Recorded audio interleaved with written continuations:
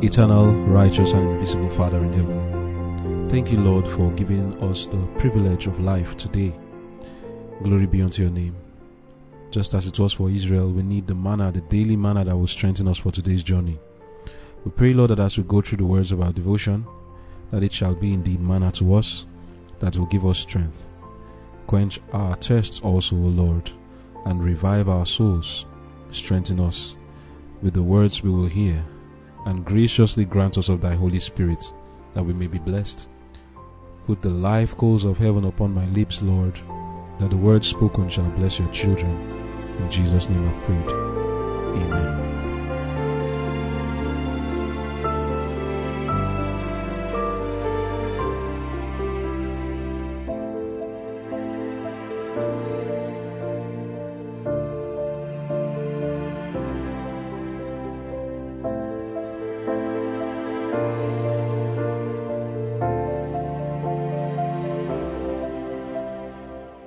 Conflict and Courage, June 17. Suicide.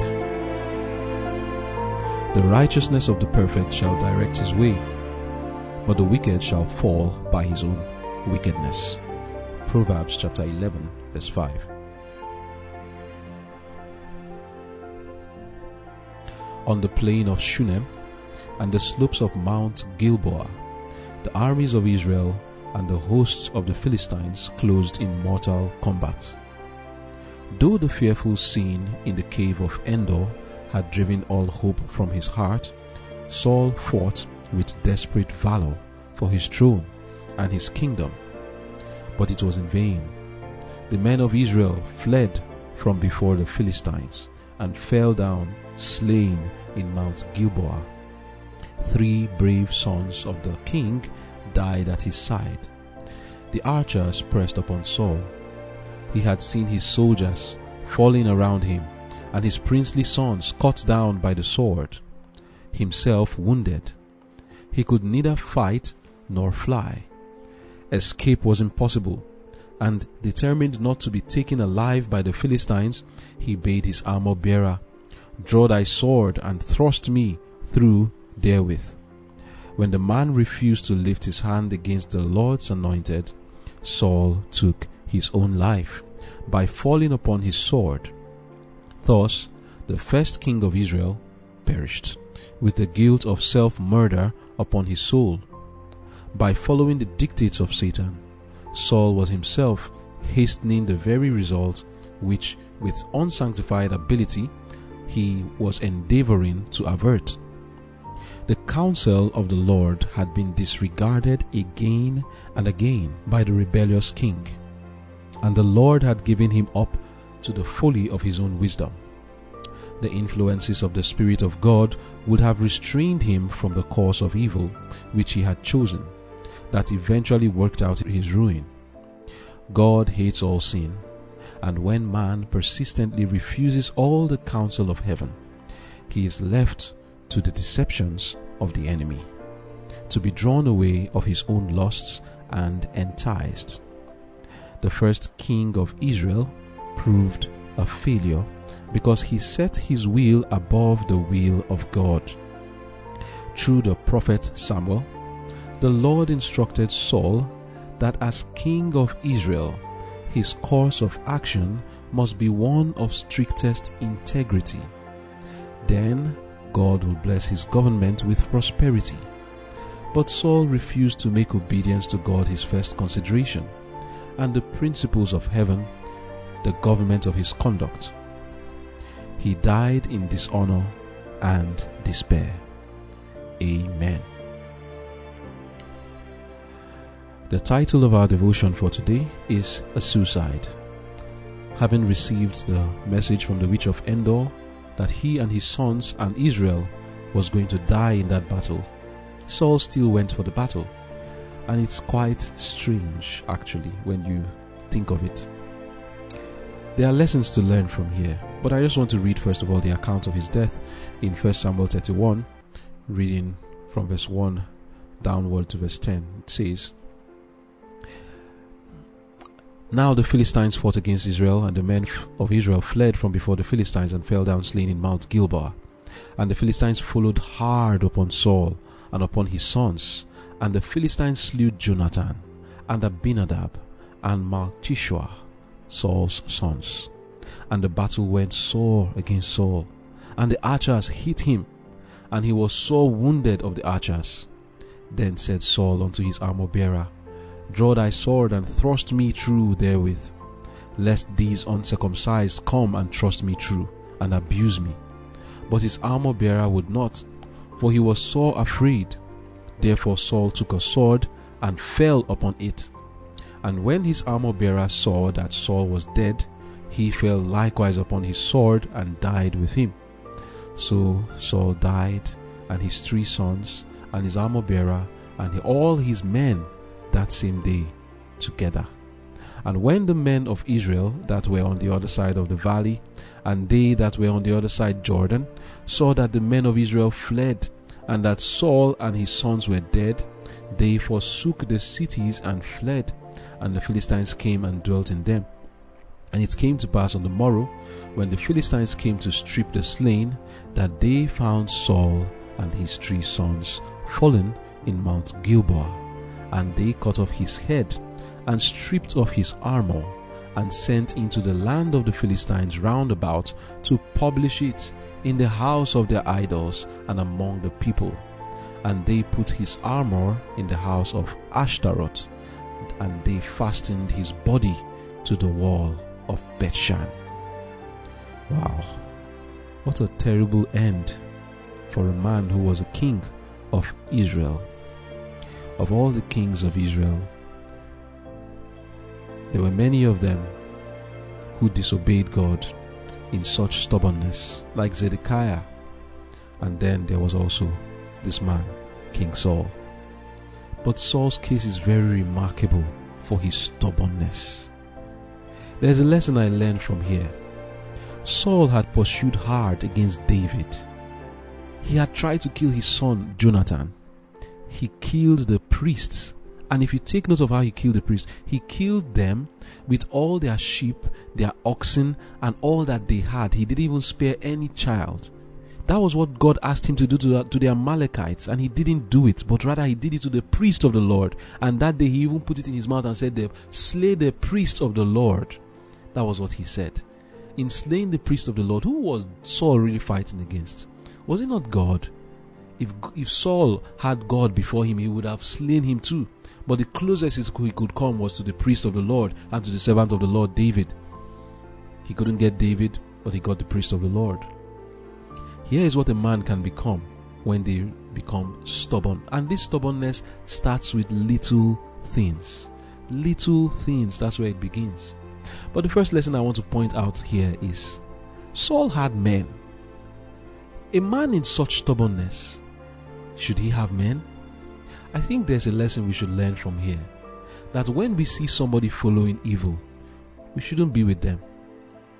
There are people who have the modesty and honor to resign when they are working with people who are practicing evil. When you see that the person you are working with is evil, these men of Israel should not have died. When they saw that confidence that the Lord was not with Saul, there were some who went to David. And those who went to David was because they hated what Saul was doing. We shouldn't support evil.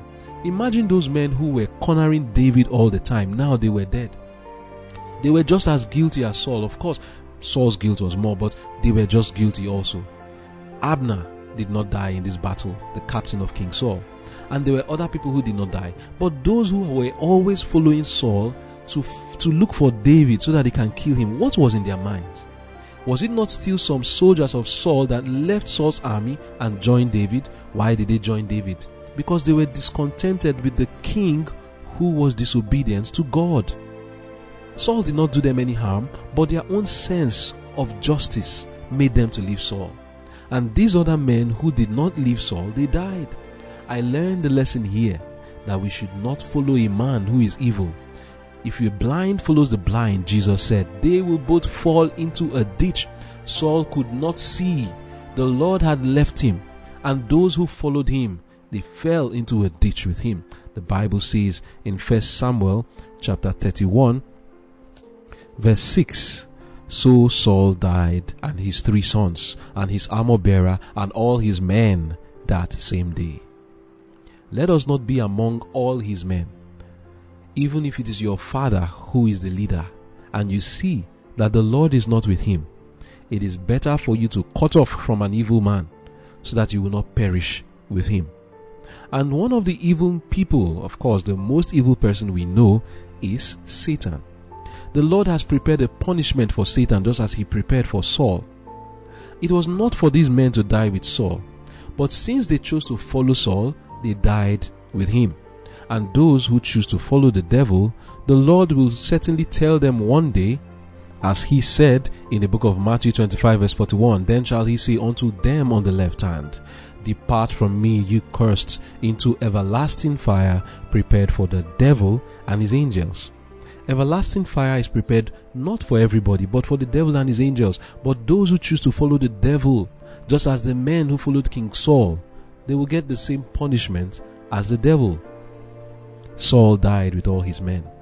But let us review now, what were the problems with King Saul that brought him to this terrible end, that they cut his head and hung his body in the house of their god Ashtaroth. Such a shame. The first one I would say is that he allowed himself to lose sight of God, his helper. In losing sight of God, he began to feel that his accomplishments came through his own strength and might. Conquest to him became opportunities for self-glory and not for God's glory. He viewed the battles he fought as his battles and not God's. And we learned the lesson. Do not leave your dependence on God. Do not lose sight of your helper. Do not at a time start to think that the things you are achieving, it is by your strength and by your might. Secondly, Saul became self-confident and proud instead of self-distrustful. This was not so at the beginning. He was at first humble. As the Lord was pleased to honor him by granting him victories, little by little, like Satan, he started to take glory to himself. He began to get a kick out of the flattery and praise of men. He became self-sufficient. He lost his self-distrust. We must always learn to give God the glory in whatever thing we do. And how do we give God the glory? Not just with your words, but by doing it the way the Lord says you should do it. When you follow your own ways, you are doing your own thing, and you are trying to seek your own glory. Saul chose to follow his own ways. The Lord says do it like this, he will do it the other way. He cannot give God the glory by doing it in another way. In our own lives, you cannot give God the glory in disobedience. If God says this is how to do something, this is how to eat, this is how to walk, this is how to live, and you choose to do a different way, you are bringing glory to yourself. Because when you achieve the thing you want to achieve but did it a different way, then you will say it is your hands that gave you the victory and helped you to achieve what you want to achieve. By lying, by stealing, by breaking the law of God of health, and also doing things that are not in harmony with his law, in for example, cheating in your exams, and then you pass. Who do you think gets the glory? You can't come and say glory to God. You have gone through another means to pass your exams. You did pass, yes. But as far as you pass that exam without doing it the right way, the glory goes to you. You have chosen your own way. And you will still say that it is your hands that gave you the victory, and self-confidence will come in. You will not be self-distrustful. And this lack of self-distrust led to his desire for self-exaltation. Saul didn't know what was in his heart at first until a competitor was found. Jonathan, his son, and David were like rivals to him instead of helpers. Not because they were Philistines, but because they were doing the work for which he wanted only himself to do and to get the glory for it. He gave himself over to Satan in consulting familiar spirits. Instead of asking God for forgiveness and repenting of his sins, he chose to go and ask help from the devil, thereby sealing his doom. Saul did not like to admit his fault, which was a very huge problem. That was the crux of this matter. When Samuel came to him telling him his fault, he rejected it and said, I have obeyed. And then he grieved the Holy Spirit away. He did not like correction. He hardened his neck under it. He would rather go after the person whose life was a rebuke to his disobedience. He was stubborn and rejected God's word. This is the eventual result of self-confidence. This spirit will lead to one following his own will and ways to the rejection of God's will and ways. It is a high insult to God to do this. Saul felt no remorse for it because his pride reached to the heavens. He tried to kill both David and Jonathan, his son, because God used them to do a work which he wished it was him that did. Envy, jealousy, and hatred had possessed him. He became suspicious of anyone he saw talking with David. He believed every false report about David. He tried to murder the innocent man numerous times, even if this was the only means by which his kingdom would be preserved. Earlier in his mission to kill David, David had spared his own life twice. Eventually, David decided to go to Gath. When David went to Gath and stayed with Achish, there it was told Saul that David fled to Gath in 1 Samuel 27 verse 4, and he sought David no more. And in verse 5 it says, "And David said to Achish, If I now find grace in thine eyes, let them give me a place in some town in the country, that I may dwell there, for why should thy servant dwell in the royal city with thee?" Achish gave David Ziklag, and what did David do there? He smote the land, and he did not leave man or woman alive, and took away the sheep and the oxen and the asses and the camels and the apparel, and returned and came to Achish. While David was in the land of the Philistines, he was still doing Saul a favor by fighting the enemies of Israel. When the time came to fight King Saul, the Philistines called David, because they thought that David was fighting for them. Though the Philistines called David to come and fight with them against Saul, they did not know that David could never do that. David agreed. He was pleased to go with them, intending to kill the Philistines in battle. That was David's aim. When he goes with the Philistines in the battle, he was going to turn and kill them. In 1 Samuel 29, reading from verse 3, Verse 2, it says, "And the lords of the Philistines passed on by hundreds and by thousands, but David and his men passed on in the reward with Achish. Then said the princes of the Philistines, What do these Hebrews here? And Achish said unto the princes of the Philistines, Is not this David the servant of Saul, the king of Israel, which had been with me these days or these years? And I have found no fault in him, since he fell unto me unto this day. And the princes of the Philistines were wroth with him. And the princes of the Philistines said unto him, Make this fellow return, that he may go again to his place which thou hast appointed him, and let him not go down with us to battle, lest in the battle he be an adversary to us. For wherewith should he reconcile himself unto his master? Should it not be with the heads of these men? Is not this David, of whom they sang one to another in dances, saying, Saul slew his thousands, and David his 10,000s? Then Achish called David and said unto him, Surely as the Lord liveth, thou hast been upright, and thy going out and thy coming in with me in the host is good in my sight. For I have not found evil in thee since the day of thy coming unto me unto this day. Nevertheless, the Lord's favour thee not. Wherefore now return and go in peace, that thou displease not the lords of the Philistines." If the lords of the Philistines had permitted David to go to battle with them to fight against Israel, David would have turned his back and slain the Philistines sore. But the Lord prevented it. Saul had succeeded in chasing David from himself, and every good thing God had appointed to be a blessing to him. He lost the favor of God, and God did not permit David to follow the Philistines to relieve Saul. Saul exiled David and sought to kill him. His proud heart even rejected Samuel and tried to punish him too. He killed the priest of God, tried killing Jonathan. In just one small matter of admitting his wrong, Saul became a tyrant possessed of the devil. By following the dictates of Satan, Saul was himself hastening the very result which, with unsanctified ability, he was endeavoring to avert. The counsel of the Lord had been disregarded again and again by this rebellious king, and the Lord had given him up to the folly of his own wisdom. That is Conflict and Courage, page 174. The Bible says to us in Proverbs 29 verse 1, He that being often reproved hardeneth his neck shall suddenly be destroyed, and that without remedy. King Saul was eventually destroyed for the simple reason that he hated reproof and rebuke, and he was too proud to take correction.